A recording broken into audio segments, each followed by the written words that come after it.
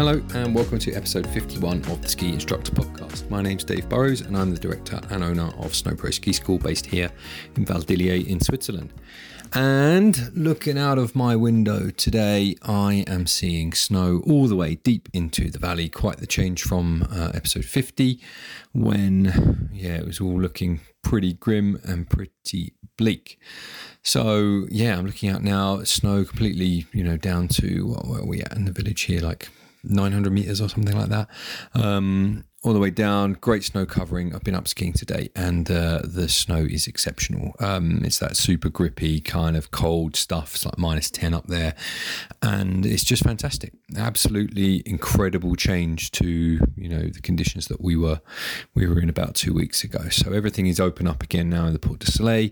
No one's moaning anymore. The only thing they might be moaning about is it's too cold, but long story short is that we're all good to go. And actually there's some really cool tracks across the valley from me where people have been randoing up the other side where there's sort of nothing, and there's all these wonderful kind of trails that we're seeing from people who have kind of randoed up and then sort of worked their way down on the Dent du Midi front side. So that's really, really cool and lovely to see.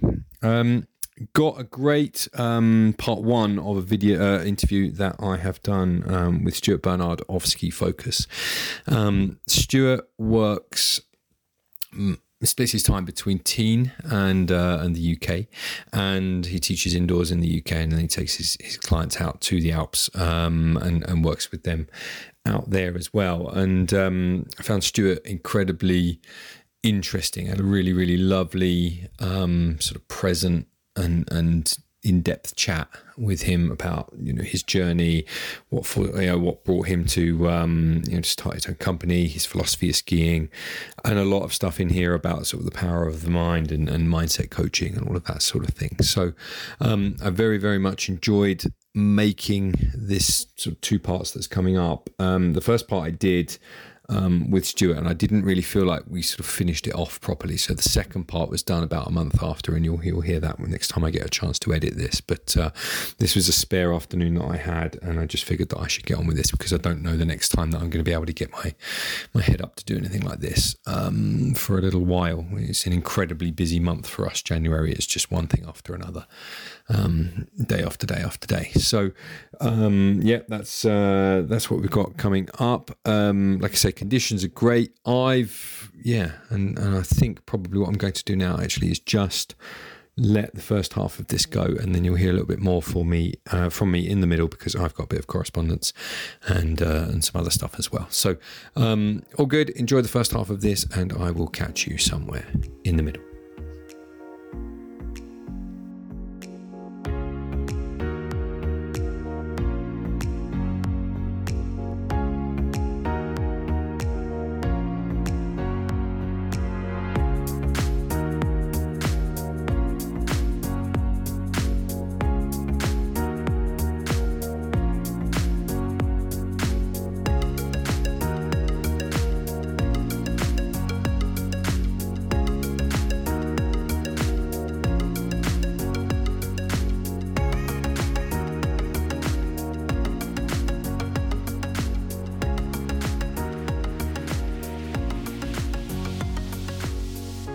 Get the show on the road.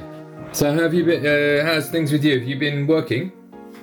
You've been in the UK? Yeah, so the last, I don't know if you've seen much on social media, basically the last couple of days I've been running a free kind of ski test at the snow centre in Hemel, which has been really cool actually. So with a couple of partners I work with, so I work with Atomic and Ski Bartlett. Nice. And all right. Yeah, I've done a 2-day ski test where we combine testing of skis with coaching as well. So it's gone really well actually. So we did that on Tuesday and Wednesday, which was good fun. We had quite a few people in the end, which was cool.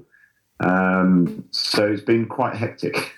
Did you organising that and running that? Have you been doing that? Did you say with Atomic?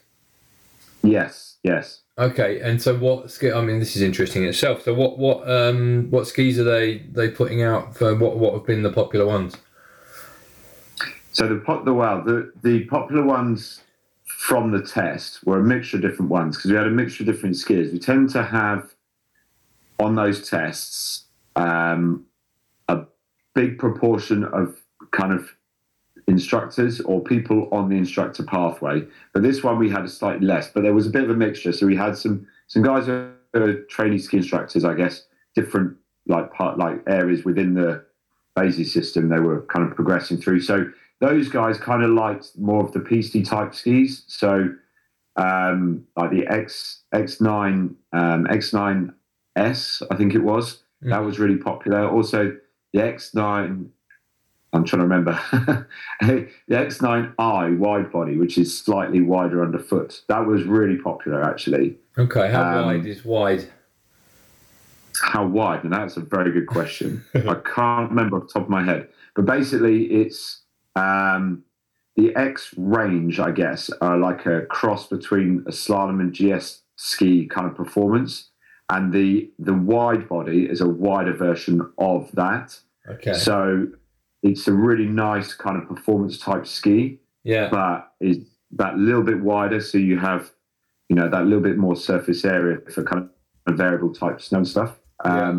So that one was pretty popular. Along with, we had some, the slalom range. We had the slalom skis as well. So we had some S9s. We had some factory S9s as well, which were popular as well. So all of those kind of ranges were really popular with the better skiers.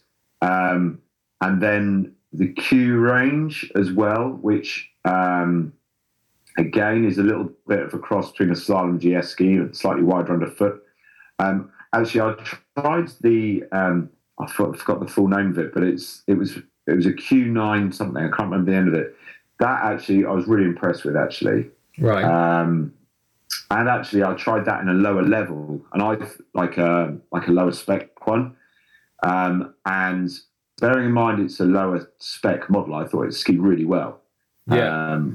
For that kind of the ability it was aimed at. So yeah, I'm fully impressed, actually. So it's a really good kit for next season. Okay. I've just taken the opportunity at my own risk, because you know full well how bad my internet is when there's a cloud on the other side of the valley. But I've gone onto the Atomic website, so I'm having a look at it now. So it's the X range, is it, that you were talking about? The ones that the green ones, basically.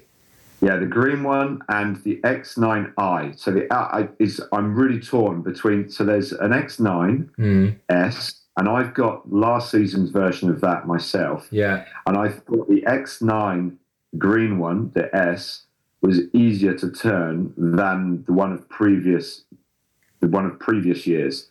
They've used slightly different technology. Okay. I'm not completely au fait with it, the technology that they use, but it does seem a little bit easier to ski. So it'd be nice to ski it like on a mountain and see what it would, what it can really do. Yeah. But I know the X9, because I have it, is amazing ski, but a bit of a handful in the bumps because it's pretty stiff. Yeah. So I wonder if this ski might be a little bit more forgiving for that. Okay. And also, I don't know if you can see on there. Are you on the atomic.com site? I am. Has it got the X9i on there? Oh, but now you're asking a lot of my internet. So far I've got the X9S. So that comes in 175, 163, 167. Which length do you ski it in? Oh, hello? Yeah, sorry, yeah. So, yeah, they're different lengths, yeah. Yeah, what length do you ski it in normally? I ski it at 175. Okay.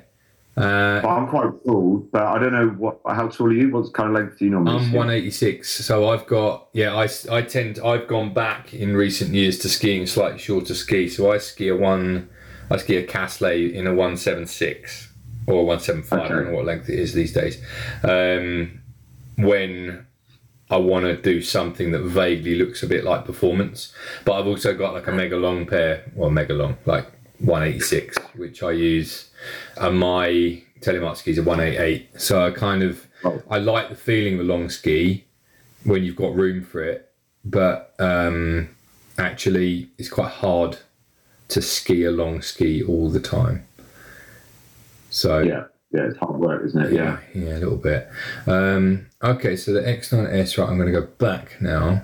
back a page. Have you tried them? They'd be worth a ski on because they're pretty narrow underfoot. They're pretty similar to like a slalom ski underfoot. Yeah, my ex-colleague Kurt, hi Kurt, if you're listening, Kurt, who now works in what's it called, Mount something or other. It's near Bend in Oregon, and he went there he's sort of retired, but he can't keep away from the skiing, so he's working there happily now, which is really cool. But he used to have a pair of either the red ones or the green ones, and he raved about them. He thought they were brilliant. So yeah, that's I can't see these ones that are, oh hang on, right, S9, I'm in the S9 performance range. Oh sorry, X9. X9. I can't find the eyes or the wide body. It's not listed on the website. So maybe you've got some advanced technology that hasn't come out yet. Well, they are worth a ski. If you can try those, they're really worth a ski. The X9i is, I tried, they had it in a longer length actually. They had it in a 183. Yeah. It didn't feel like a 183. It felt fairly easy to turn, bearing in mind the length, in a snow dome as well.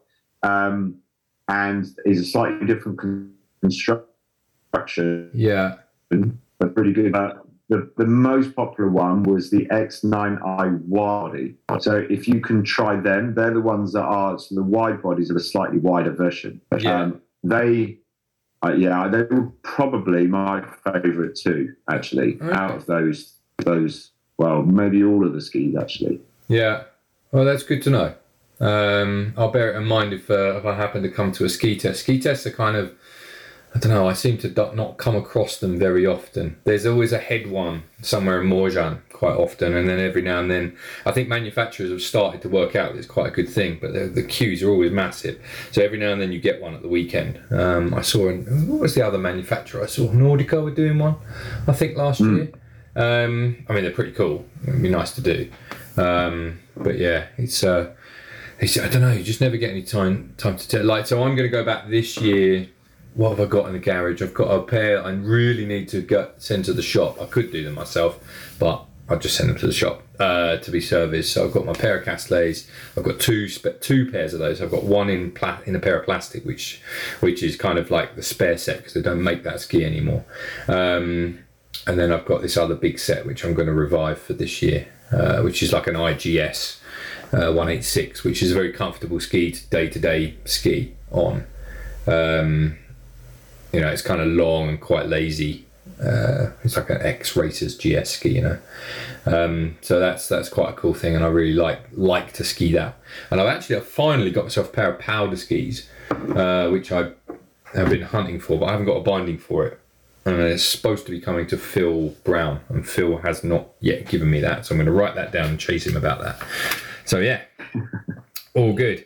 Okay, cool. Well, look, thanks for joining me on the podcast. I really, really appreciate it. Tell me a little bit, because you split your time, don't you, between the French Alps, so you're out in Tignes a lot, and as far as I can tell, and you also work a lot indoors. And I always see videos that you post, and you're very active in doing that kind of thing, where you're always in a snow dome. So do you want to tell us a little bit about kind of what your life looks like as a ski instructor these days? Yeah, for sure. I mean, probably the best thing is if I explain a little bit about my history, I guess, in skiing. That will help you maybe understand why I do quite a lot in the UK. So, yeah, please do. When I initially started in the kind of the Bayesian system and things like that, I had a private lesson initially at one of the dry slopes. Okay. And the lesson was with Pete Gillespie, who you maybe have heard of. Pete Gillespie's like tied to everybody who comes on this podcast somehow. Everyone's like one step removed away from Pete Gillespie. Yes, everyone knows him. So I had like a private lesson with him to see, like, first of all, whether he thought I'd, be any good as a ski instructor. And I had that lesson, and he said yes. And then I then did the foundation course, which is the equivalent of the level 1. Yeah. In team. And then started working at Hemel Dry Slope, which is where Pete was working. And it just so happened there was a lot of people that all were right around that time. So Warren Smith, I worked with him. Okay. So me, Warren, and another guy called Ali Smith, who you may have heard of or not, I'm not sure. Yeah, I know, yeah. We all kind of started at the same time. They're a few years older than me, but I kind of started at the same era, and we all working at, Hemel Dry Slope. So, good company to be with, which kind of inspired me. And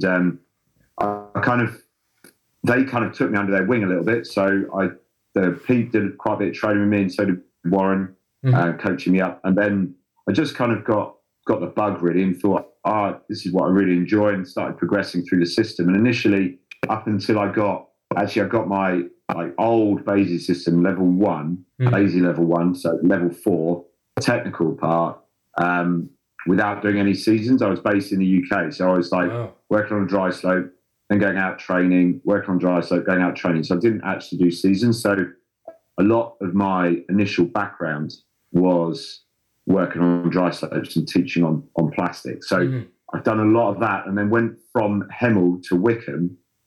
I don't know if do you know much about the dry slopes in the UK at all? Yeah, do you know, it's funny, I was just thinking about that as you were talking about it, because over the summer I was just back meeting a mate of mine, and I happened to be at in Welwyn Garden City. And I was like, oh, I remember skiing here. And I sort of said to him, look, have you got 5 minutes? We just diverted. And I ended up looking at this slope at Gosling. And I was like, wow. I remember, I learned at Hemel, but I didn't, at Hemel Hempstead dry ski slope. But I went skiing recreationally at Gosling. I was looking at this place thinking, wow, I brushed my hand over the carpet. I was like, "Wow, this thing is lethal!" How first world problems have I got? The stuff I used to ski on is now no longer, good enough. But secondly, it was more the case of it was it wasn't as big as I remember it being, and it was just like another world. It was in the middle of August, so it's hot as well. But yeah, it's crazy. And there was someone having a lesson on the slope. I was like, wow, look at this. It was 35 degrees or something. It was crazy time. So yeah, I'm aware of it, and we've done some previous podcasts with people that are kind of working on dry slopes all over. So yeah, I'm well aware of the scene for sure. Okay, cool. Yeah, I mean, that's interesting that you're at Hemel. I'm surprised we haven't bumped into each other before, actually. Yeah, I imagine we play on ships in the night and all that sort of stuff, but yeah. Yeah, so I did a bit of. I started coaching at Wickham, which they had a big fire actually in 2005. So it was before then, and it was originally managed by Andrew Lockerbie. All right. So I worked a lot with him. So I was really lucky with the types of people that I kind of worked with as I was kind of progressing through the system, as it were. Mm-hmm. So a lot of my initial kind of grassroots kind of teaching knowledge has come from dry slope, and then as Snowdome started to crop up more, then I started doing a lot more work in Snowdome. So I'm trying to remember now, but my first kind of season around 2004-ish, that's when I started doing seasons in Team, so winter in Team, and then summer in the UK, and that was.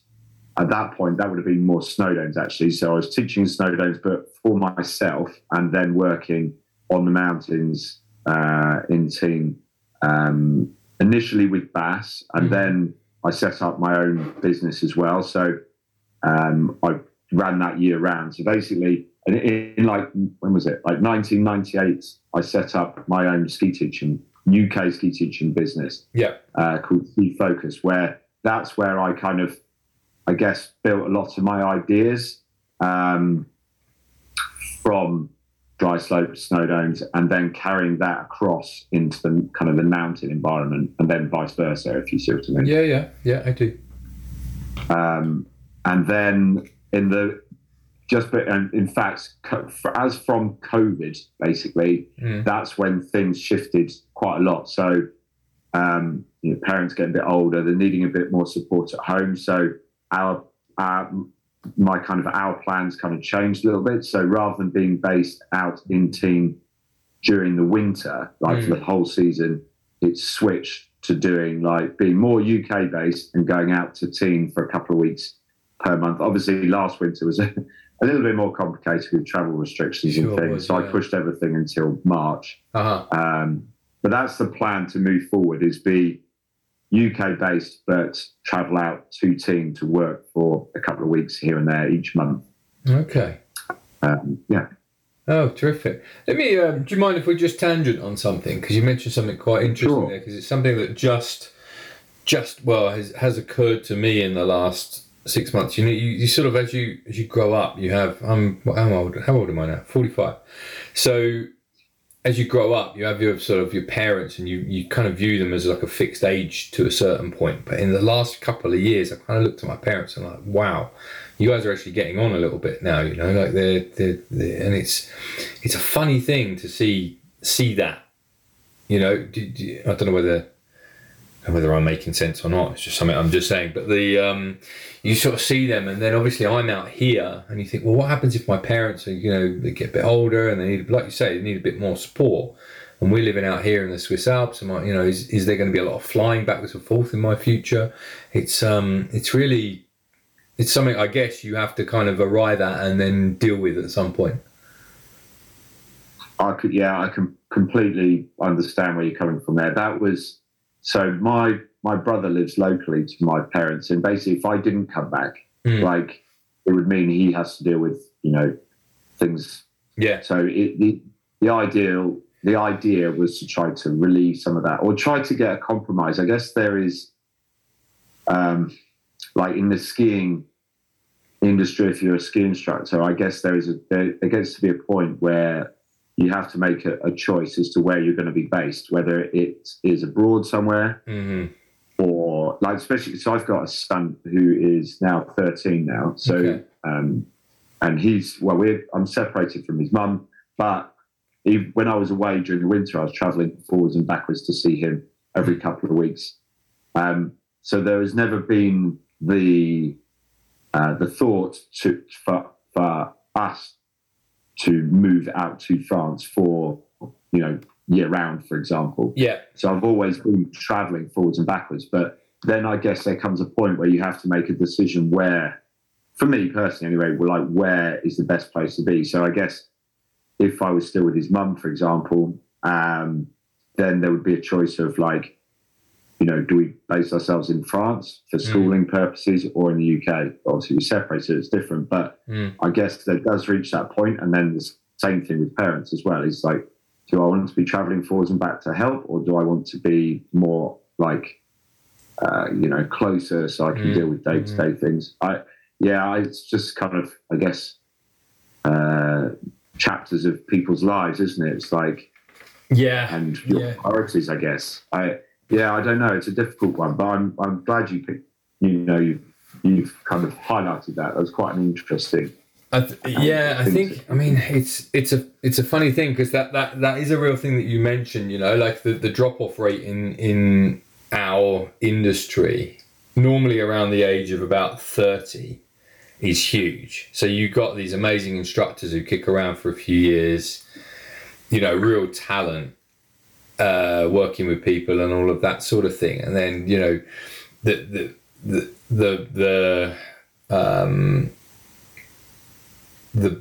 way it normally goes is that they meet someone, and then they settle down with that someone, and then that's it. They're lost. They just drop out of the industry and they go and get, you know, I'll do air quotes here, a real job or something. And, you know, you've got to commit, really. I think if you're gonna really make a go of it out here, I don't think it's difficult to kind of carry on that seasonal life after a certain point, where you come out and you do, you know, 3 or 4 months in the Alps, and then you go back and you work, you know, a temporary job for the rest of the year, and then you come out and do it. You know, like you're nomadic. You don't have that. You don't have any certainty about your life, you know, like you just end up doing this thing and you leave your mates behind, and certain things become important to you at different times. And it's happened to a few people that I know. notably my first business partner with my ski school, who's now a primary school teacher. Ben's now a primary school teacher in Nottingham, and he met a girl and he settled down. They've got a kid and a dog, and like they're doing all that sort of thing. And he just could not do anymore that, 4 months here, 8 months at home, 4 months here. Like he just couldn't do it anymore, and he just had enough.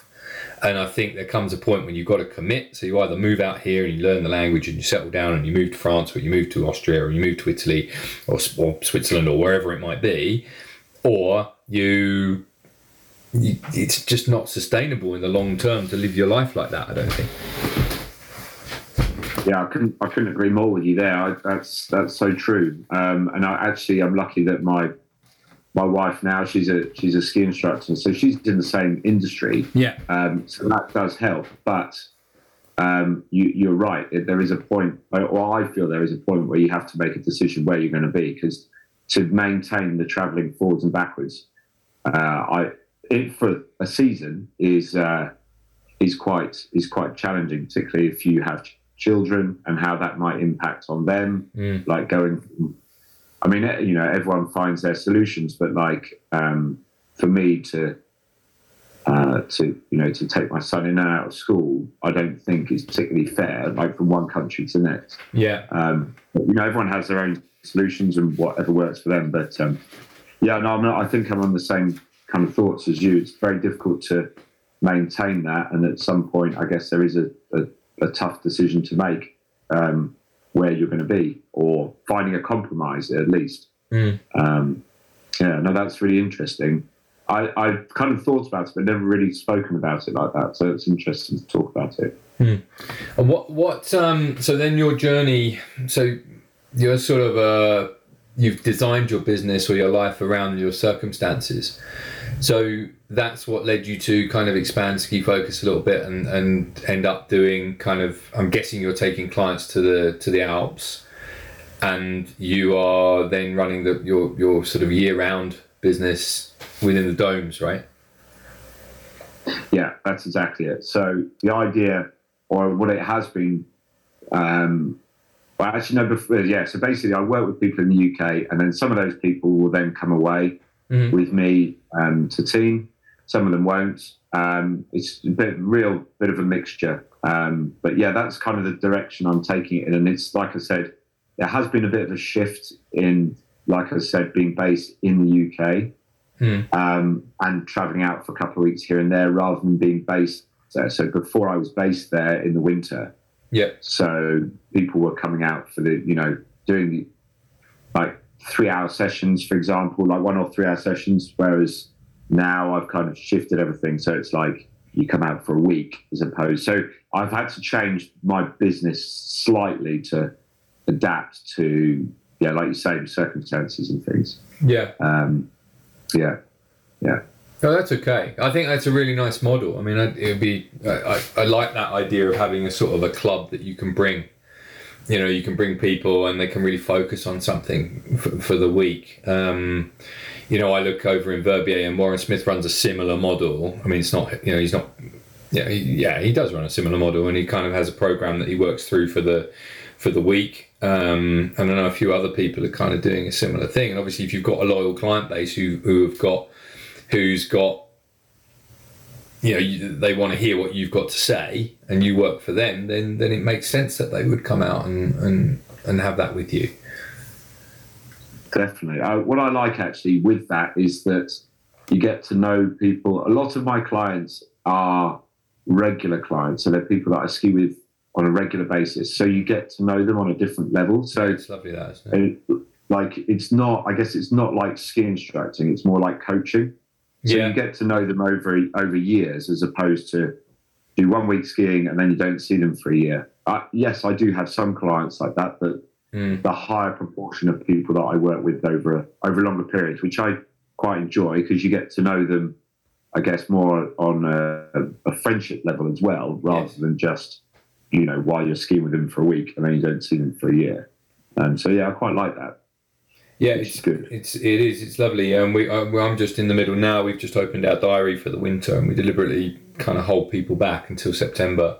But we've just had so many of our regular clients book their kids in for like, you know, every weekend throughout the season. And it's a similar thing. It's lovely because you really, really get to be part of those kids' lives, you know, and you really get to have that chance to make a difference to their lives, and you know, you might end up giving them that sort of magical piece of advice that stays with them for forever, you know.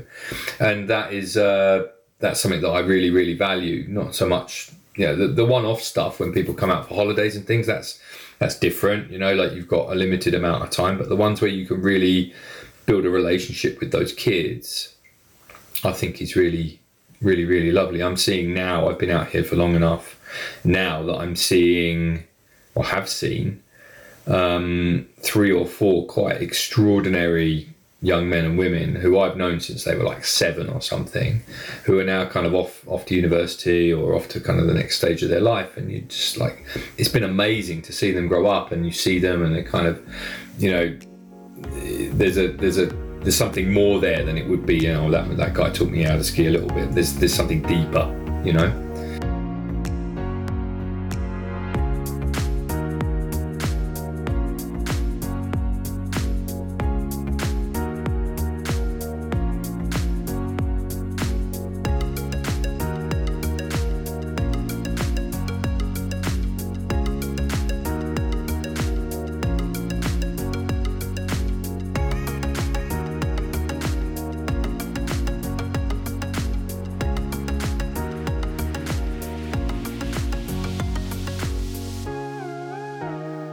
I very much hope that you enjoyed the first half of the interview with Stuart. As I mentioned, I think he's a super, super interesting guy, and I like the way that he takes the time to think about things and sort of very clear and concise with the answers that he gives. So yeah, I hope that you are enjoying that as much as I enjoyed making it. Now, got a bit of correspondence. This is from Michael. Like I say, I really, really like it when people write in, and I really, really appreciate it when people do. Obviously, I can tell from the stats and stuff that people are listening, but it's always nice to kind of hear from people who are out in the real world and take the time to write. So I really appreciate that. Michael says, "Hi Dave, how are you? I just finished listening to the Katie Dobson episode and it was great. I love a tangent. It's when you know you are both so comfortable with each other, and it makes the chat and the story even more interesting." He goes on to say, when you were talking about ESF, I thought I would mention my recent experience with them over New Year's relating to my 5-year-old. He was signed up to the first Étoile in Les Arcs, a full group of 12, one instructor, an older French lady, one other British kid, thankfully. My son enjoyed it and I did learn things, but my wife and I have had a massive issue with the way ESF handle their awards and passing of the level.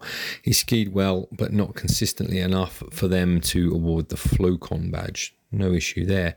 She went on to tell a 5-year-old that he failed in a negative way and not praise him on what he did achieve, and that's pretty poor. I only found out what she had said to him 3 days later when he whispered it to his older brother and said he didn't want to take the badge to school because he'd failed and he didn't get the real badge. Luckily, these types of things don't really bother him, but I would hate for an experience like that to dampen anyone's love of skiing when they are learning. As for my older son, he was signed up to the competition level class, which they cancelled the day prior and downgraded him to gold. And then they linked that group silver, so it was a fairly big downgrade.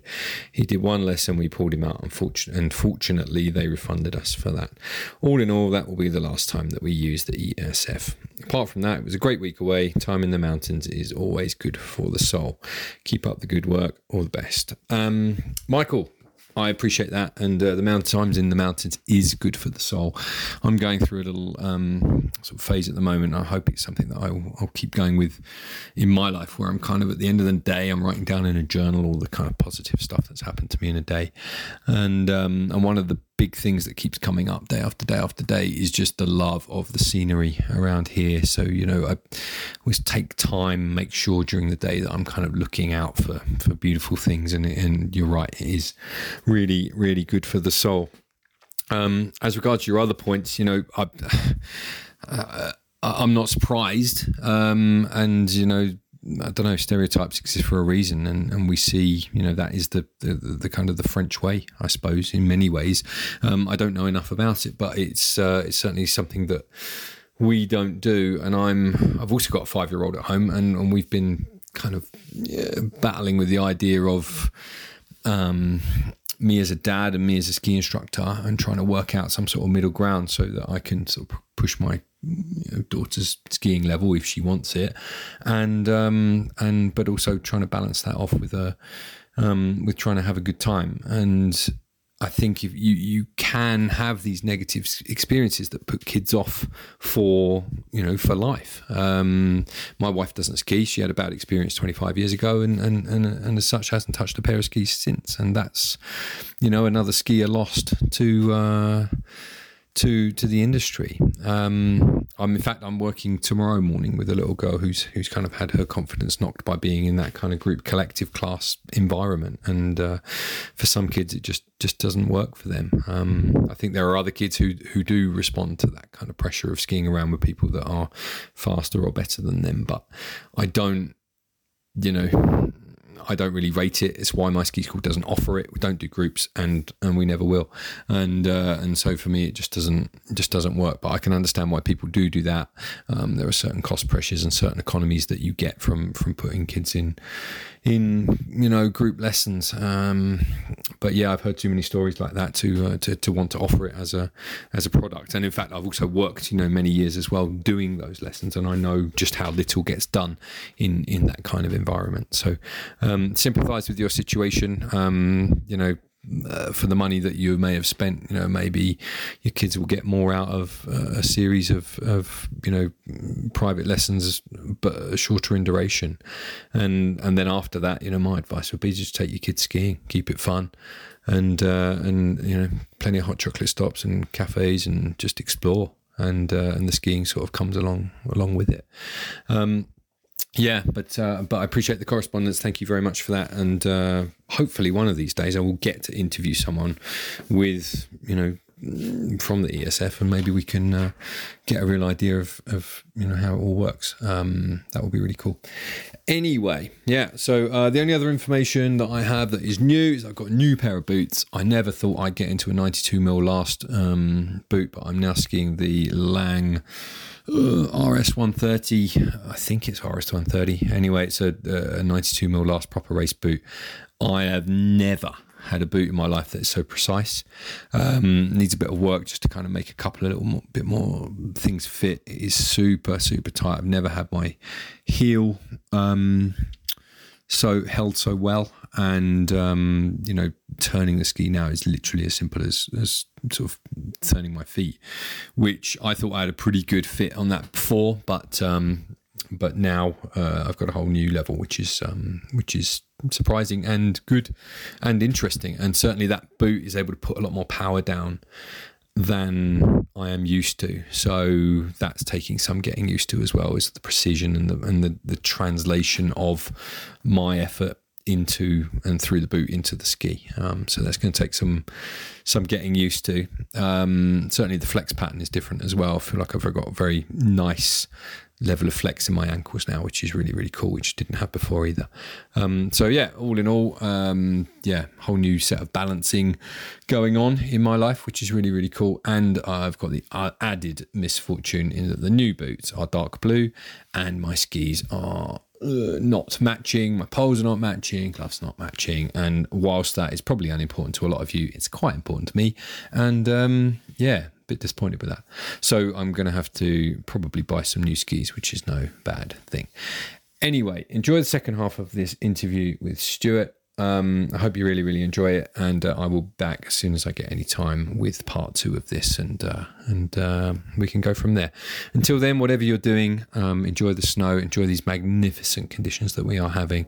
It's set fair for another week, and I hope that you really have an opportunity to get out there and enjoy what we've got going on right now. Thanks a lot. See you.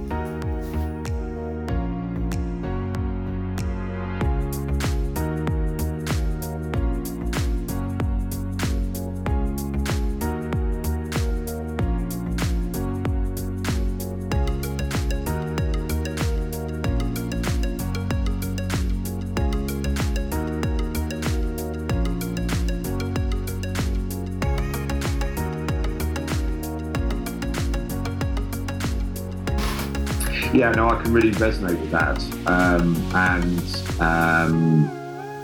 Yeah, similar thing for me, like over time and over the years of kind of working on dry slopes and abroad and things, obviously you get to know, like teaching kids when they were like really young and seeing them grow up and things. So yeah, it's quite amazing, especially when they contact you out of the blue or something like that, and you see how different they are. Oh, you're like an adult and you've got kids. And yeah, no, it's pretty cool. Yeah, it's really good. In fact, I ran one of the ski tests we were talking about before. I ran an event, like a free kind of taster sessions, I think it was, and I had a couple of people that booked on. I think it was either that or the ski test, I can't remember. Anyway, a couple of guys that booked on, and one of them I used to coach the race club at Wickham Dry Slope, and one of the lads on there who booked on was from them, and that he was when I was coaching him, he must have been like 10 or something, and then when he was on the test I was doing, or the taster day, he must have been like 20 odd. But I hadn't seen him since he was a kid. He stood exactly the same. It was quite funny.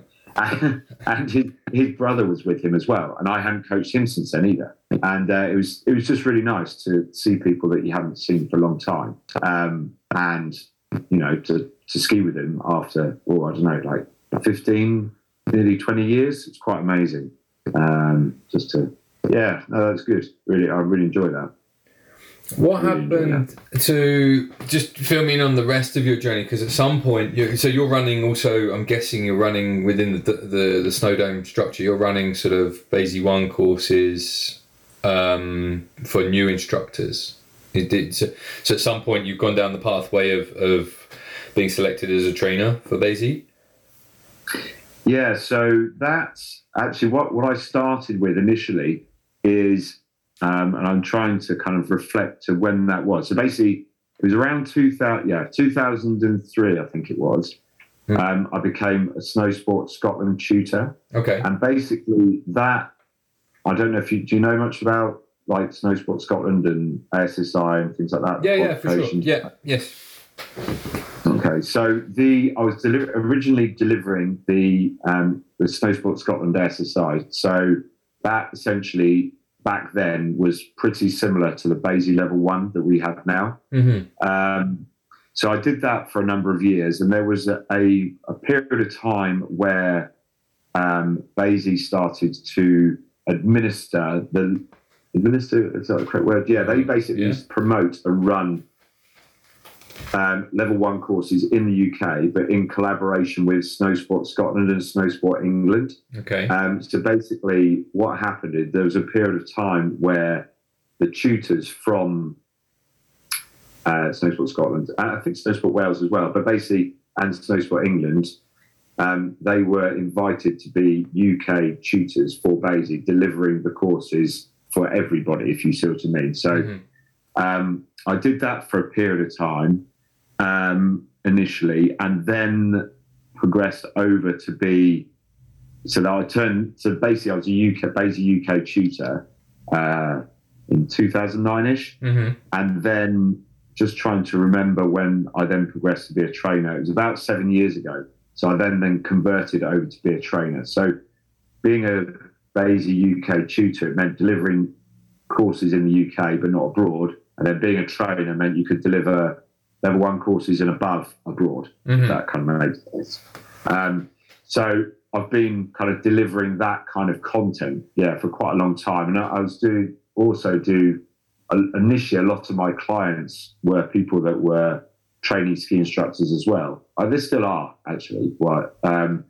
So I'm quite involved in that kind of environment, particularly kind of UK based initially. Yeah. And so I've really valued what can be achieved kind of in snow domes and on dry slope. It's good, really good. It's terrific. So then, after that, so then I want to move on really to, your business Ski Focus, because I think that's really cool to have like an annual thing going on. within skiing. You know, my year looks a little bit like everything gear. It's a different business model, obviously, but you know, it's bonkers between December and April, and then the period April to August is prepping, recruiting, you know, getting everything sorted for the following year. And then all we do really from September to December is kind of sell ski lessons for people that want to book them in for the winter. And then we sell a little bit over the course of you know, the winter season as well, but majority of it gets booked in advance.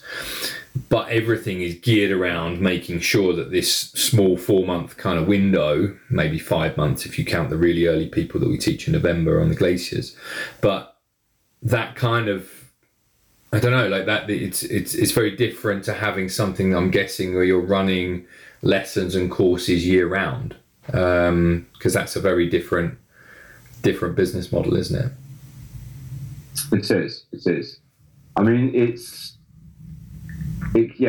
it tends to go in waves, a bit like what you're saying. So, like in the UK side of things, anyway. So, like obviously May, June is often quite quiet, and then it starts to build a little bit. Basically, the closer it goes to winter, so from now on, it will start to get really busy. Like October, November, December is normally really, really super busy. Is that busy with people prepping for their winter holiday? So it's a bit of a mixture. So this last year was a bit of a trial because since I was doing seasons, whenever I started out, like I've not been in the UK during the winter. So this winter just gone, ignoring the one before, because obviously everything is quite so different. Yeah. But like the winter just gone was the first kind of trial to see how busy I would be in the winter in the UK. Yeah. Actually, that was very different because a lot of my clients that I mainly ski with in the UK, I didn't realise mainly ski with me outside of the winter in the UK. So they didn't really continue to do it in the winter. Some did, but not many did. Right. So I thought that was quite interesting. But on talking to one of the guys at one of the snow facilities, they were saying that they have the same thing. Like it goes in waves, and I hadn't really considered that. Yeah. So like you'll have different types of people skiing at different times a year. So they were saying a lot of their winter clients are people that want to do a couple of lessons before they go on holiday, whereas their summer clients are more people that want to ski. They'll ski multiple times building up to going away, like through the whole summer, as opposed to a couple of sessions and then go away. Yeah. If that makes sense. Yeah. Yeah. It's, I think what's interesting is that you kind of got a year-round program. I'm guessing your clientele are looking for something slightly different to what they're looking for from us. But what interested me the most was the philosophy that's kind of writ large on your website, which I thought was really interesting, which I'm going to quote it because I think it's really cool. It's like, efficient skiing lies in focusing on the performance of the ski. And I wonder if you'd mind expanding on that a little bit to tell me what's behind that philosophy. So what's behind that is from the experience I've had over many, many years of teaching skiing is a lot of people they kind of disconnect from what the skis are actually doing on the snow and seem to be more focused on essentially what they look like or positions that they've been asked to make or positions they think they should do when they ski. Yeah. Now, what I find with that is that if you are focused on a body position, you lose the feeling and sensation of what the skis are doing on the snow, and therefore it can then block development, essentially. So what I spend a lot of time doing is encouraging people to feel the sensations of what's happening with the skis on the snow and then adjusting the movements to that instead. So probably the best thing is if I give you an example. So I don't know, say we're doing some calf turns and our goal is to leave 2 lines in the snow. So what I would do is encourage the student to be aware of whether they're achieving that or not. So, have a look at the tracks. Yeah, you can see you're leaving 2 lines in the snow. What does it feel like? Or so it might be like, okay, when you skid, I feel like I'm traveling sideways. When I'm carving, I feel like I'm going in an arc. I feel like I'm on rails, that type of thing. I'm basically encouraging them to feel sensations for themselves as opposed to me telling them. So I give them the tools to enable them to self-assess their own performance, which then means they develop quicker within the session, but equally that means you're giving them the tools to develop when they're not with you as well.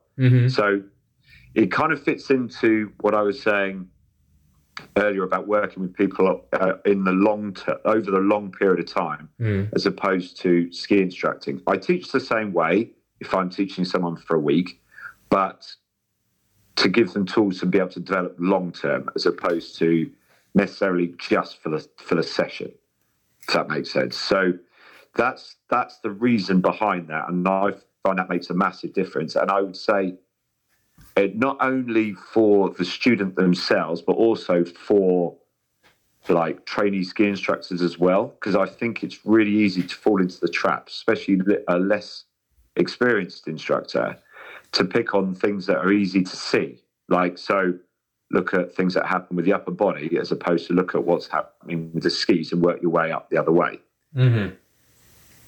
Yeah. So basically what I teach with my students that are at the lower level is the same as a higher level, but equally they're analysing that way as well as teaching that way, if that makes sense. Yeah, it does. So just to make sure that I've got this right, I mean, in fact, no, let's do this a different way around. So give me maybe an example of, what you're saying is, can't get my thoughts together, Dave. You're giving them indicators as to what they should be looking for, and things that are sort of measurable on the outcome of what the ski is doing on the snow. That is correct. So actually, maybe I'll just walk you through that. No, please do. I'm with you. I got myself a bit confused with inputs and outputs because I don't follow the British system that much anymore, and I know you guys talk about that a lot. So, but you're saying to the client, this is what you should feel the ski doing if you do this, and that's how you measure success. Yeah, exactly. So actually, I'll walk you through an example because that might be an easier way of doing it. So say you're doing some short turns and your goal is to grip from the fall line. That's your task that you're aiming to do. So that's you skiing down. And if I said to you, Dave, when do you feel that you're gripping in the turn? So you give me an answer. So whatever that answer is. I don't know. I feel I'm gripping after the turn, for example. You might say to me. So I say, well, okay. How do you know that? Yeah. So what would your answer be to that? What sensations do you feel which means that happens? Yeah. So you're going to feel some sort of pressure through the ski at the point at which it starts gripping, coming back up my leg, say. Yeah, exactly. Or like when I'm skidding, I feel like I'm traveling sideways. So I feel like I'm traveling sideways all the way to the point till I'm after the fall line, for example. Okay, well, I want you to try to feel that you grip a bit earlier. You would then maybe interpret that into, okay, I need to go on the edge a bit earlier to grip earlier. Okay. So you're kind of leading them to answers, not necessarily giving them direct answer. You might have to give them the direct answer, but the goal is to try to lead them to it so that they are more aware of what's happening themselves rather than rely on you giving them feedback. Yeah, okay. Now I'm going to ask the obvious question because that's my job as the host. of the podcast. Some people may not find that. I've skied with coaches who follow this approach previously before I fell off the cliff where there's no more coaching, and I found it a bit like wandering around in the fog searching for answers. So are there, for people like me, will you change your approach to be slightly more direct, to give them the information that they're searching for? Because I realise what you're doing, like if you discover the answer yourself, you retain more of the information. That's like a this study's been done on that. That's a real thing. But presumably there are people who just want the info, and that's how they work. Yeah, obviously you adapt to the client. Yeah. But that said, so you adapt to the client, but you maybe will need to give them a bit more. Some people might need a bit more information, a bit more direction than someone else. But the goal is still to try to aim to go that way. So, for example, I had a client that has been skiing with me for years, and 1 year, and he's an engineer, and I always say to him, think less, feel more. And the reason for that is that he overthinks a lot of things. Yeah. So what I'm trying to do is encourage him to learn in a different way.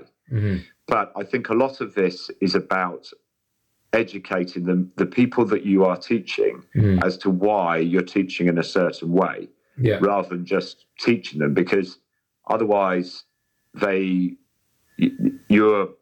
might, like you say, they're not convinced by the way that you might be trying to teach them, because you want the answer, for example.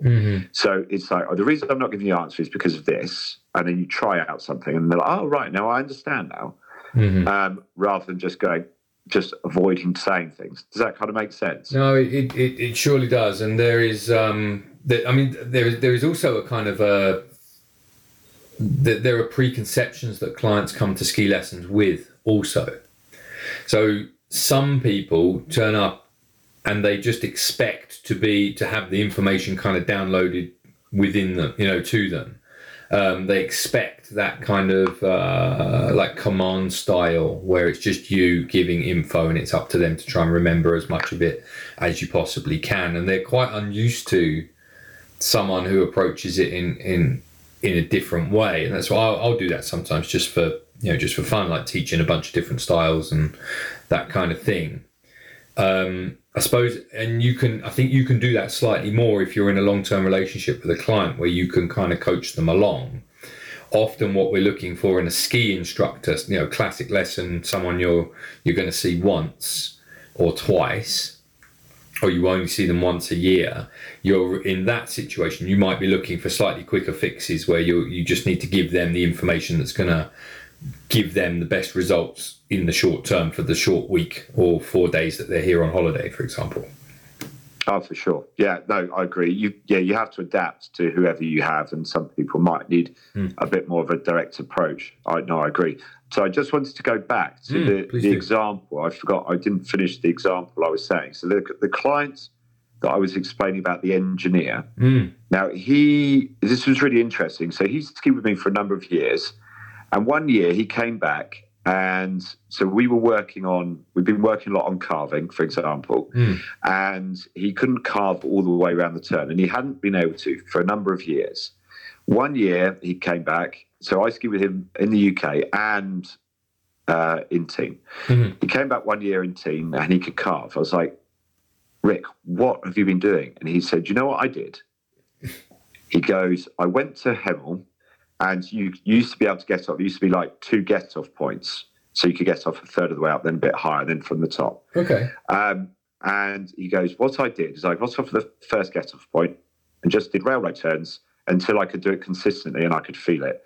Then I went up a bit higher, repeated it again until I could feel it. Then I did it from the top and repeated until I felt it. Yeah. So he changed how he was learning, but that took a number of years to get to that point. So that kind of, on what you've just said, that matches what you've just said. So it gives you, they need the time. So like you say, if you've got like a 1-off 3-hour lesson, you haven't got the time to change how someone learns. But if you're with someone over a number of years, then obviously you do.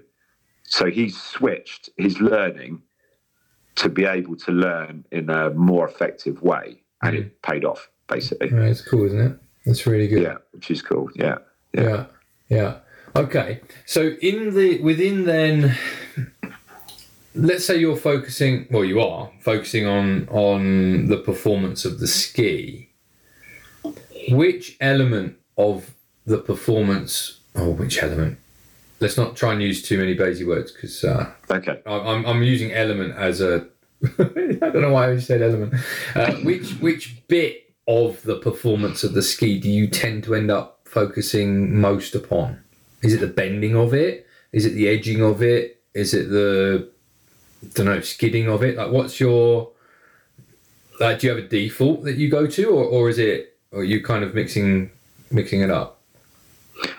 Oh, okay. So it's probably a mixture. So I'm just going to go back to the carving example. So the goal is to ski down and leave 2 clean lines in the snow. So I'm watching the skier come down, for example. I notice they're skidding at the start and then carving at the end.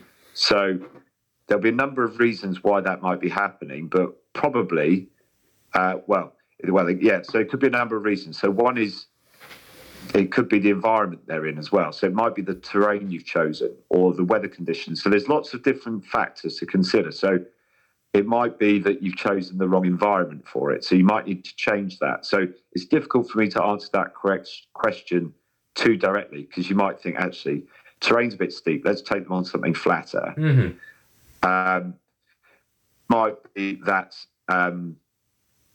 that they are, like, psychologically, it might be the speed is intimidating for them, or there are too many people on the slopes. They're a bit more like psyched out by the people, so they are deliberately skidding to slow down. So there could be psychological reasons. So you've kind of got, like, the environment, the psychological, it could be technical reasons. There could be all those kind of factors. But say it was a technical reason, for example, it could just be that they are rotating their feet and then going onto the edge. So the way you would change that is literally you could literally just say, I want you to try and go on the edge at the start, so the ski carves all the way through the turn. So it's really difficult for me to give you a direct answer, because you've got all those factors to kind of consider. So what I tend to do, like, I don't Basie terminology wise, but it helps explain things a little bit. But, like, we use something called TP. So there could be a technical reason why someone is doing something. Could be a tactical reason. So that tactics could be, like, the size of the turn, like whether the corridor is too narrow, for example, or they chose to ski down when there were lots of people in the way. Maybe they should wait next time as a tactic. Like, that's a typical, like, problem we get in a snow dome, for example, is it's obviously it's a confined environment, so it can be quite busy. So you're best to wait and then go, rather than just go when there's a gap, because then you catch up all the people. And then, so technical, tactical, and then it could be a physical reason. So whether they're physically able to do it or not, but that could be like energy level wise. So if, it might be close to lunchtime, maybe you've chosen the wrong time to do it because they're going to be physically tired, or dehydrated, or altitude, all those factors, the equipment they're on, the environment they're in. So there's all of those bits. So you're almost best to eliminate the ones that are, so TP, is to eliminate the physical, the psychological, emotional, all of those bits, to isolate them away from the problem, if you see what I mean. So you're only left with the technical afterwards. Does that kind of make sense? I know it does. Yeah. And I mean, obviously, you work through those according to what you're looking for. I suppose what I was saying, what I wanted to get to was, like, is there one element of how the ski performs that you end up doing more than all of the rest? Generally, it's quite a general question, but I mean, I tend to find out here in the Alps that the common misunderstanding that people have is about how to ski is normally with regards to speed control, and it's normally with regards to skillful ability to rotate the ski across the fall line. That's the one I end up working on a lot for people. So yeah, I would agree with that. Actually, I would say that's probably the first thing, no matter what level of skier they are as well. So whether they're a snowplow, turner, or whether they are a parallel skier, or they can carve or whatever. Yeah, no, I'd agree with that, definitely. Mm-hmm. Yeah, speed control. Yeah, and presumably you don't spend a great deal of time, do you? I know that some of the indoor domes, they're quite limited in terms of their space. Certainly remember being in Hemel and not managing to get many turns in before, you hit the bottom. But like, are you working that often on like carving turns in indoors? Yes. So what I tend to do, we do quite a lot actually. So obviously it depends on the level of skier, but yes, if I generally start to get them to a point where they're starting to carve in a snow dome, and obviously it's probably a little bit more challenging than on the mountain, because especially if you're introducing a carve turn, because it's actually quite steep if you're introducing a plough turn. Once they're plough turn, I don't mean plough turn, I mean a carve turn, sorry. Yeah. It does make it more challenging, but yes, I definitely do. I'd start to encourage them to carve initially at the end of the turn and then work their way up until they're doing it earlier in the turn, and then mix. I tend to try to mix things up a lot as well, because obviously if you're working on something for a long period of time, they can lose kind of concentration. So I try to mix things up. So after about an hour, I try to switch on to something else, even if the focus might be similar. So it could be, like you say, speed control, or it could be trying to carve all the way around a turn, or it could be anything. But try to mix it up an hour is maximum, and then go on to the next thing. Mm-hmm. Yeah. Okay. Do you, with regards to the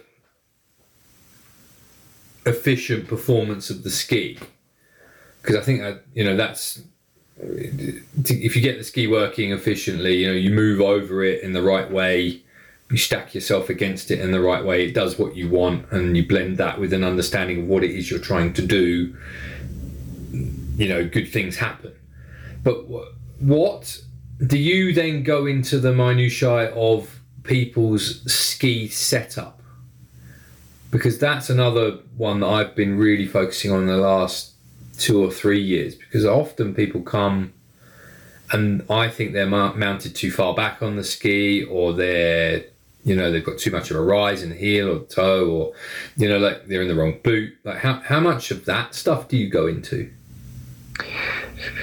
So for the higher level skiers, I do talk about like how their skis are tuned, and who I'd maybe recommend for getting their skis done, and also who I'd recommend to get. I mean, I personally don't get involved in it, but I steer people in the right direction. So who I'd recommend to get those things done, or who to advise them how to do it themselves. With regard to boot setup and things, again, I steer them in the direction of people that I think would be the best for that person. So it's more equipment and the right equipment for them as well, rather than the setup of the equipment. I kind of steer them in the direction of people that I think would be good to help them with that. Who do you normally? Do you mind me asking who you normally recommend for that kind of thing? Yeah, you had. So you had Colin on before, didn't you? Yeah. So I use Colin for boot fitting, for me personally, and I encourage my clients to go to him. So I use him for boot fitting. Yeah, yeah. Okay. Ski servicing in the UK, Bartlett's is where I encourage people to go to. Yeah, I don't really have much experience with anyone else like with skis in the UK, and there's only one company that I would use in Teen actually for skis as well. A ski shop called Ski One that I use them because they do everything by hand. Right. So I just like to know that they're looked after. You can tell that though. I also take my stuff to a shop in Chatel called Vertical Horizons, and for the ski instructors they do it by hand, as far as I can tell, and you feel the difference compared to just running it through the machine. That's for sure. Definitely, I do believe that you can make a pair of skis ski really badly if you try, quite easily if you set them up incorrectly, can't you? So yeah, it makes a big difference. Definitely. Yeah, that's for sure. One of the reason that I initially got in touch with you is I watch your videos and stuff, and I kind of been very, very interested in the mindset coaching that you have been doing. I'm guessing that is largely online, but not so much to the aspect which is very popular at the moment of things like mental health and stuff. I'll put that over there somewhere because there's enough people talking about that for sure. But in terms of mindset coaching, that's something that I've used extensively during my sort of quest to get through all exams and all that sort of stuff.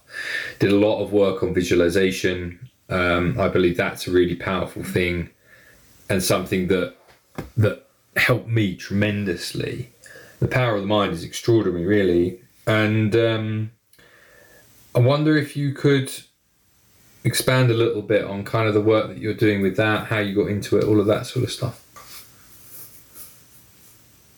Okay, now that's something I have a huge amount of interest in, actually, and it probably will help if I explain a little bit as to why I have an interest in it. So, just to give you a bit of a background, because then it will make a bit more sense. But in 2017, I was having quite a lot of back problems, like upper back problems, and I had arthritis in my wrists, and I spoke to a friend of mine who's a strength and conditioning coach, and I spoke to him a lot about it all, and he's like, first of all, so I was having medication for the arthritis. Sorry, I missed that out. Okay. And the medication is something that basically it suppresses your immune system. Cut a long story short, not going into the detail, but it basically suppresses your immune system. Now, I spoke to this friend of mine who's a strength and conditioning coach, a guy called Frank Nufsi, and he said, the first thing you should do is to change your diet. So he said, stop eating gluten, stop having dairy, and also cut out added sugar. Okay. He then put me in contact with not a nutritionist, but like a specialist in the States. And he asked loads of questions. I filled out a form, and he basically gave me like a protocol of supplementation to take. And over that, so that was the start of this journey, basically. So I started with that.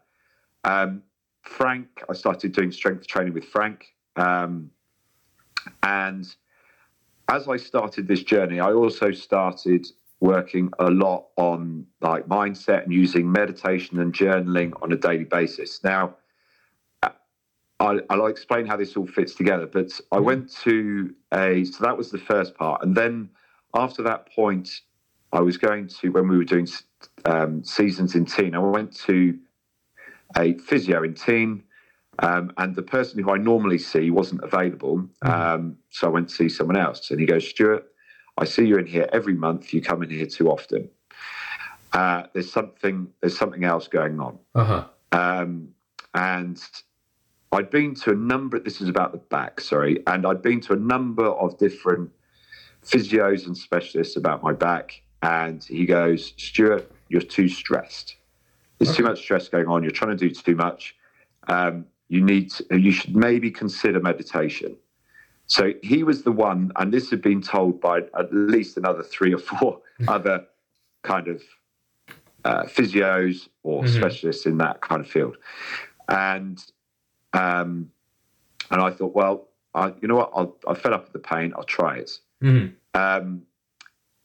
Cut a long story short, from the point of starting the medication, 3 years later, I'm off of the medication now. Now, I don't know whether it is down to the meditation or the diet change or the strength training, probably a combination of them all. But it started me on a journey of realizing that a lot of my life was more about like firefighting rather than planning and being present and things like this.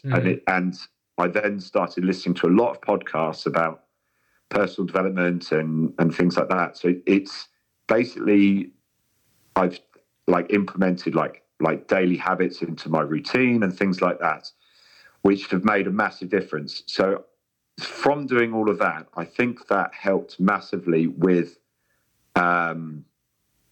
my approach to how to manage things when COVID hit as well, because it enabled me to, I think, pivot and think of alternatives. Whereas before, I thought there's only one way of doing something. I could only do seasons in Teen, and I only could be in the UK in the summer. But then obviously everyone was in the same boat where, well, a lot of people are in the same boat where no income overnight. So it made me think more laterally. And I think that going through that process helped me towards it. And then off of the back of that, in the middle of COVID, I thought, because I've been listening to a lot of podcasts and I've been doing a few kind of training courses and things online, and they were talking about like setting up coaching businesses, not relating to skiing at the moment, but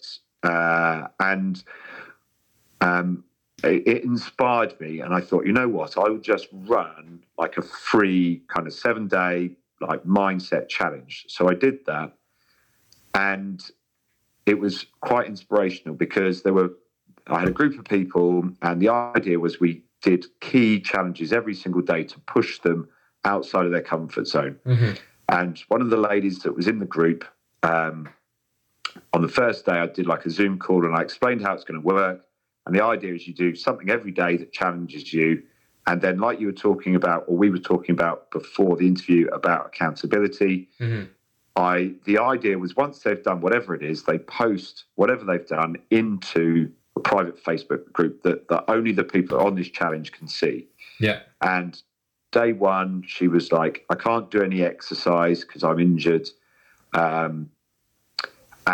I can't do any of that. So I was like, that's fine. Just do anything that challenges you. So she goes, well, I'll tell you what, I'll start sorting things out in my house. Day one, you saw pictures of her sorting out her house. Day two, same thing. Day three, because she can see what everyone else is doing, she's been for a bike ride. Now, she hadn't ridden for months and months and months. By the end of the 7 days, she's posted in the group saying, I'm going to do a charity bike ride to raise money for breast cancer. Got to do 800. It was either 800 kilometers or 800 miles in a month, and she's done that now.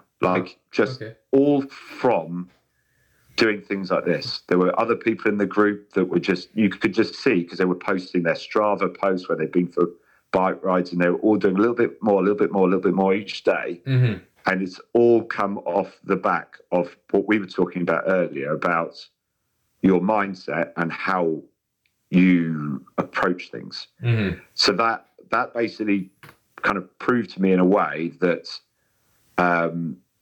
that helps, basically, and that I have knowledge that will help others to achieve things like that if they want to. And it's all come from like kind of my own experiences, if you see what I mean.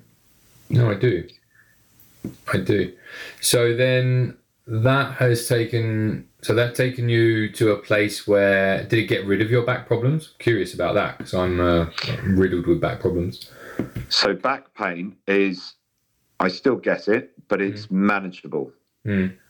I would have said, so the meditation, that's really good because it made me aware of, so basically when you say you're running late and you're in the car and you're driving somewhere,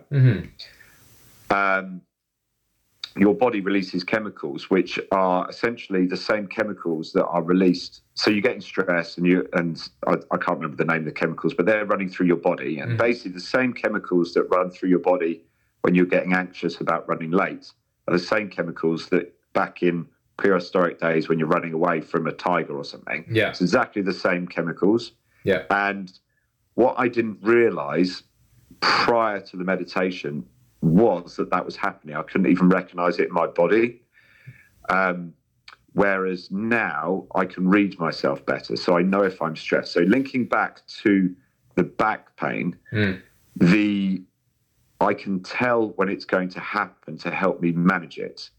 So rather than it escalating, so it might start with a headache, a stress headache, for example, then a little bit of tightness in the shoulders, then a bit of stomach, but tension in the stomach, for example. Whereas if I recognize it in my head, I can stop it before it gets to my back. So it helps manage it. And also the other thing is there are, like I use an app called Calm, like a meditation app.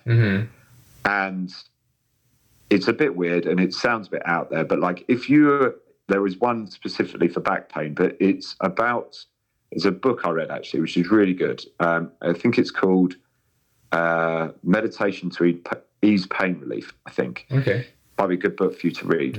It talks about primary and secondary pain. So you've got the initial pain from whatever it is, and then the secondary pain is how you react to that pain. So it's like, I'm in pain, I feel really sorry for myself. It's really painful, really awkward, Or it's you accept it's happening and you relax into it. And bizarrely, like through this meditation, the pain starts to ease. It's very, very bizarre, but it does seem to work. Yeah. But I think that I reached a point where it was kind of desperation to ease it. I think I wasn't ready for that before. When people told me before, you have to be in the right place, like in your life, I guess, and be open to let it happen. But it does, for me, it helps massively.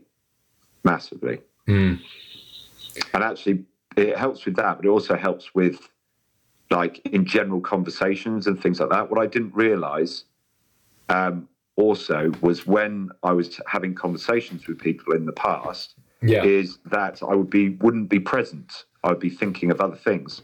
Whereas the meditation has made me more present. That's always a good thing. Yeah.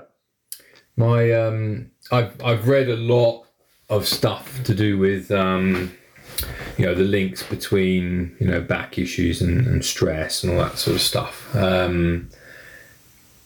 Back issues as a manifestation of deep underlying unconscious stress. I've certainly had some stuff to help me, but the thing it's interesting that you should say that, because I've come to the mindset lately, mainly through the sort of the cancer struggles of someone I used to know pretty well, and I'm kind of just the issues that I've got with my back. I had a lovely summer where it didn't hurt at all. And the link with that would be, where there was no stress. I was extremely relaxed this summer and everything was okay. And then immediately kind of, September hits and I've got loads of work to do. Or kind of the work is coming in and I'm reactive to it as opposed to proactive to it. Lo and behold, back issues return. But I'm actually getting to the point where I'm just a little bit tired of being injured. And I'm kind of just getting on with it, and just saying, well, there's loads of people who've got it worse than me. I think it's just time that we just, keep moving and just view this as a thing that isn't really that much of an inconvenience, but, it hurts sometimes. It's a bit of a pain sometimes, but I'm going to stop feeling sorry for myself and I'm just going to, keep going. That's kind of where I am with it at the moment. It's a bit, I don't quite know how to say it. It's kind of like it's something that I've just accepted that I might have to live with for the rest of my life, which is not great. Like accepting that it's actually not going to get fixed, like good as new. Does that make sense? It does. Do you find that it's a little less painful now? Oh, right now? I won't. Just in general from that point on. Yeah, I've got to move, I think, is the key. sitting still for long periods is not good for me. So I think that's also something. But yeah, like that. Yeah, I'm just kind of not going to give it the attention that it wants. And then there's a whole bunch of stuff like tied up within that. If you read into the kind of the meditation literature, and then you get into all sorts of weird stuff about self and the how many people are we actually, and it's I haven't gone quite deep enough as I'd want to really understand it right now, but there's certainly, I'm trying to change my mindset towards how I feel about this kind of ongoing back issue. Because for me, I find that acceptance bit is quite a big thing, rather than trying to fight it. In a good way, is what I mean by that. Yeah. And I don't know. I mean, it's a direction I think that I want to go in. It's just, look, I've had enough of worrying about this. Had enough of trying to fix it, for want of a better word. And now it's just something, right, okay, well, this is just something that we'll take with us. This is part of my baggage, But we'll see. We will see. That's interesting. Yeah, That's so interesting. but you're... Sorry, go on. No, go on. You were going to say something. I was going to say, along the same lines as you, I found that if I'm static, sitting for too long, standing for too long, in a car too long, anything that's for too extended periods of time, it sounds like it's similar to yours. It makes it far worse. So I've been a bit slack in the last week or so, but trying to be active every day makes a big difference to me, and daily stretching as well. Yeah, daily stretching. Oh, yeah. The stretching really does help me, but it's so bloody boring. Like it's the worst thing. Like I know I should be doing it. And my physio has kind of lately doubled it. She's just like, each stretch needs to be 2 minutes. I'm like, are you serious? Because that's going to, like the daily stretching then is going to be an hour. Like that's just too much. It was cool when it was 20 minutes, but now, I know I should be doing that. I should be. There's, I know it's not a little bit of kind of a tangent, but there's an app that I use, which my wife Charlie introduced me to about 3 weeks ago. Okay. And it's amazing. It's a stretching app. Right. I can't remember the name of it now. It's literally, they've just changed the name of it, but it was called Romwad, I think. Right. And I thought it's so good because it's stretching, but you can choose whatever you want to stretch. And it will play a load of videos. Yeah. But they are it's all about breathing and stuff. So it's like meditation and stretching simultaneously. Okay. So I really quite like it. Yeah. Oh, that's cool. If I remember the name, I'll send you the link maybe later. Just ping me it later or something. That would be cool. Yeah. So this is something that you kind of got a group of people and you're actively doing. How are you relating that then to? Because we talked about kind of personal issues and that sort of thing, but presumably you're doing this targeted at skiing for people. Well, both actually. So I originally have been targeting it more to skiing and my current kind of clients, but I've kind of opened it up to anybody because it helps massively with everything. Just all the different things that I've learned. In fact, when I first started doing it, it made me realise quite a few things. Like I'm going to link it back to skiing for the moment, but what I've learned through doing this process is that our brain naturally defaults to the negative if you allow it to. And I can't remember, there are studies about it, but basically it's to do with, kind of caveman days and things like that, where you had to be aware of dangers and things, whereas now, because otherwise you would die, whereas now, we worry about whatever it might be, like what so-and-so says about you or whatever, some kind of judgments and things. And what made me realise, I had a bit of a light bulb moment, it was, I don't know, it must have been a couple of years ago, is I was teaching a client that I ski with a lot, and he skied down and he did like, I don't know, I can't remember. He was doing short turns and they were really good turns. There was one mistake. And he got to, I said, "Oh, how was that run?" And he goes, it was, he ignored all the other good turns and just focused on that one turn that was a mistake. And that just highlighted to me that very point that I was saying about the brain defaulting to the negative. Yes. As opposed to the positive. So from that point, I said, "Oh, that's interesting. You know, the other 10 turns are really good, don't you?"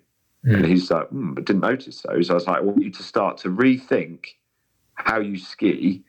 And if the majority of the time you're achieving the task that you're aiming to achieve, then that's good. Yes. It's only an issue if the majority of the times are showing that mistake that you're talking about." So I've adapted the coaching to incorporate that in it as well. And I found that is quite a big game changer, particularly if people are aware that like your brain will default to that if you let it. Yes. No, that's for sure. And it's one thing, actually, I wonder if that is a worldwide thing. I've had this conversation with, curious. I was having a coffee with my wife this morning, and we were talking about, I can't remember how we got onto the subject, but it was something to do with British people. And my experience every time I go back to the island these days is that it's like a little grey, negative little place, you know?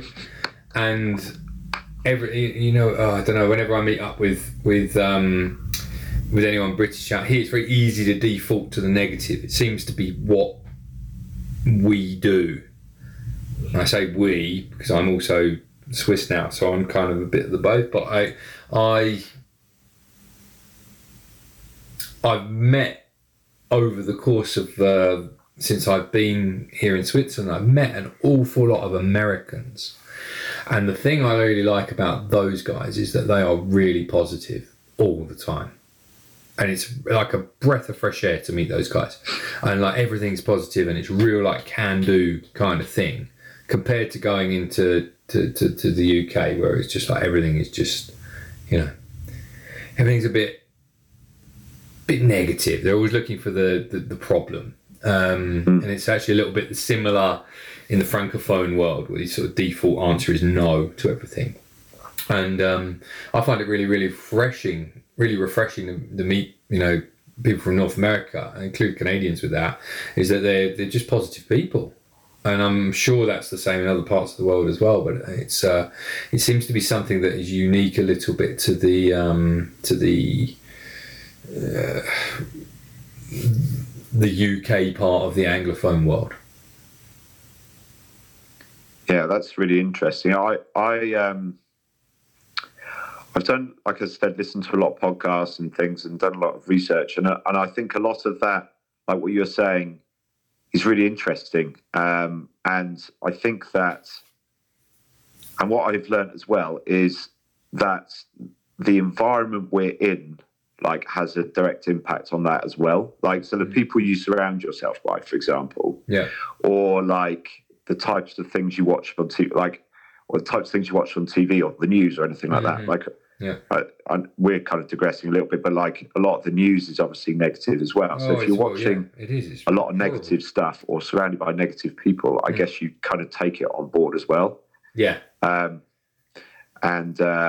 actually is something I'm really, really wary of. Is like, whatever I'm taking in, is that good for me or not, type thing. And actually, you've kind of highlighted a really good point there. I think that's a really, really valid point. Sorry. I mean, I don't watch television. Don't even have TV connected here. I'm currently working my way through all 5 series of original Miami Vice, which is like takes you back to a kind of a slightly more wholesome view of the world, how it was in the 80s. But I quit more or less most of social media. So like I have a Facebook account, but I don't go on it at all. And I quit Telegram for the same reason. It's just relentlessly negative. And I don't read the newspapers very much. I'll occasionally flick through the Nouvelliste, which is the local ballet paper here.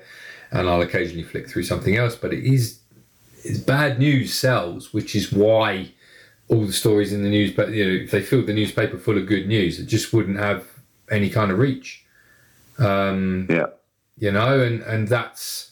I'm just a little bit tired of the relentless cycle of negativity that is pumped upon us, through the media. It's hard to find good news, and you're constantly being told what to worry about.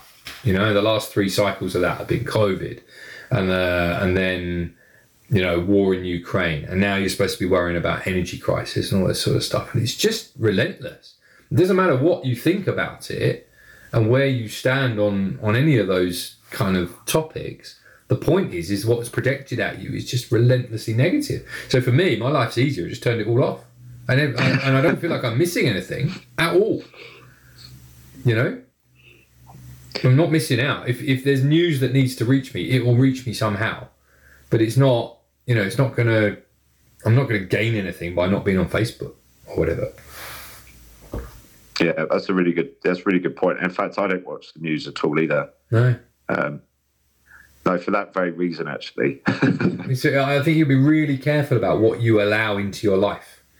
So the better way is to say, right, okay, I'm going to delete all this sort of stuff, and I'm going to be very careful about what I let in, what I read, where I read it, that kind of stuff, because it does have the ability to negatively impact your life hugely, I think. Definitely. No, I could not agree more.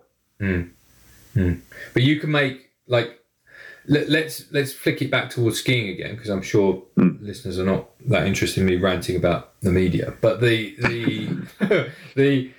you can also presumably help people with their skiing by getting their mindset in the right order, and then maybe targeting the power of their mind towards what it is that they want to achieve on snow. Yeah, exactly. And I think a lot of that, like we kind of touched on earlier on, about I think a lot of this is about awareness, is being aware, yes, okay, my brain's going to naturally default to the negative. So let's start to look at, am I achieving whatever it is the majority of the time? I think is one thing. So awareness, probably on that note, is really important. The other thing is, for me, I find it really helps when I'm coaching someone or teaching someone, is to try to give them minimal things to work on, and things that are more related to, like we've spoken about before, related to what the ski is doing on the snow. So you're not encouraging them to overthink. Yeah.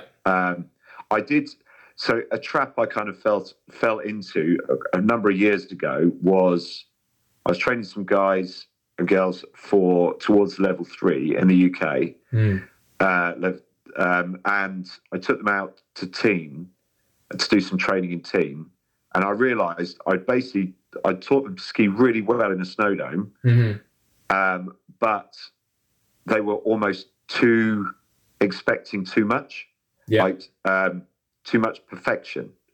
So since then, I've now changed that approach to, developing specific techniques within the snow dome environment, for example, but also and teaching them different movement patterns so that they're not used to doing the same thing all the time. So when you're on a mountain, and obviously it's ever changing, yes, that they're used to making change. So I think a lot of these things with the mind can be addressed by how you set things up for them to learn, giving them one clear focus. You're going to do short turns, you're going to grip at this point. Are you achieving it the majority of the time? And that's it, nothing else. And then if something else is relevant, then, okay, the reason you're losing grip is because you're going onto your inside ski, so let's try to be more on your outside foot. Then link that in if relevant, but don't add it in if it's not relevant. Do you see what I mean? Yeah, I totally do. And I think that is it's good that you've identified that, because you can create some very good skiers, I'm guessing, in a semi-controlled environment like the snow dome, right? The gradient is always the same. The snow is more or less always the same. Temperature is always the same. But I think that's the big challenge of the wide, the big mountains, is that the variability means that you've actually got to build some quite adaptable skiers. Yes. That have the skills to adapt to whatever's thrown at them in real time, right? Yeah, you have to teach them how to ski different ways, like on the same terrain, so that they've got that versatility for being in the mountain. And yeah, no, definitely. I suppose for them, it doesn't harm them to have like a very solid like movement pattern. That's always been one of my skills, is that I've got a very, very solid like short turn that I can kind of replicate anywhere. But there are certain times when that won't work. You know, the default won't work, you know, where you need a different style of turn. You know, say you've got to allow your feet to, you know, you're going over a roller or something, you've got to allow your feet to your legs to soften, to allow the skis to come up towards you to make that roller, for example, or extend down into a bump or something like that. That is, the variability of the wide mountain means that you've got to have something else in your locker other than that solid, you know, short term that you can replicate anywhere. Yeah, definitely. I think you've made a really good point there. Is I find something that, you know, like when you're teaching people in flat light, often people don't like that, do they? No, I don't. I mean, I don't like it. No, I don't like it either. But something that I've kind of started to appreciate over time is I started to think like why people don't like that. And you know, like if you like with trainers on, if you stand on one leg with your eyes open, it's really easy. But if you stand on one leg with your eyes closed, it's much, much harder. But you can feel all of the adjustments you're making with your foot and your ankle to maintain balance. And I kind of relate that to skiing in flat light. So like skiing in flat light, you're more aware of like what your body is doing, like fore and aft and laterally, and how you're moving on your feet. Yes. So that's something I point out, I find really helps. I point out to people in flat light is, yeah, it's harder, but you're more aware of what your body's doing. In skiing on corduroy or like blue sky, it feels really good. But you're less aware almost of what the subtleties of what's happening with your foot. Yeah. Whereas in the flat light, you're aware of every single muscle movement. It doesn't necessarily mean it's wrong. Yeah. And so I find actually explaining it in that way can also help with like how you approach it mentally in more challenging conditions as well. Yeah. Yeah. I totally with you. It's you can learn a lot. It's interesting, isn't it? That whole flat light thing. You can feel so much going on, and it really, you know, people really struggle with it. I certainly do. And it really heightens all of your other senses when you come into that. Yeah. Yeah. Definitely. Okay. Stuart, I'm running out of time, and I'm a bit annoyed because I could talk hours and hours and hours, but also I know that you've got to be somewhere as well. So what I'm going to do is I'd love to get a part 2 with you in at some point in the future, and I will come back to you on that because I think it's been a great chat, and I think that you've got a lot more to say, and I've got a lot more to say to you. But for now, let's wrap this one up. For now, I normally give everyone a chance to kind of plug themselves. So if people want to find you, where can they find you? What's the best place to get you? So I do a lot on social media, as you've already said. So with the Ski Focus, just put Ski Focus into Facebook. Okay. And the same for Instagram. So I'm at Ski Focus. Mindset coaching wise, which is a bit more specific to mindset coaching, is Stuart J. Bernard. Just put that into Instagram or Facebook. I've got accounts with both of them, so it'll have. I post loads and loads of content on there to try to help people. So there's lots of things to help people if they would like to have a look. That would be amazing. That is really cool. So thank you. And obviously there they can Google Ski Focus and that will come up as well. Yeah, they go to my page. Yeah, definitely. Pretty well easy to find. Perfect. Well, look. Thank you so much for taking the time to speak to me. Like you say, I would love to catch up with you again and carry on this conversation that we're having. Yeah, that'd be amazing. Yeah, thank you, Dave. It's been really enjoyable. I just want to say how easy you make it to talk to you about things like this as an interviewer. So you make me feel very relaxed and comfortable to talk to you. So thank you very much for doing that. You're gonna make me blush. All I try to do is listen. It seems to be what I've been put on this earth to do. So I've always been quite good at just listening and letting other people do the talking, and I'm fine with that. So cool.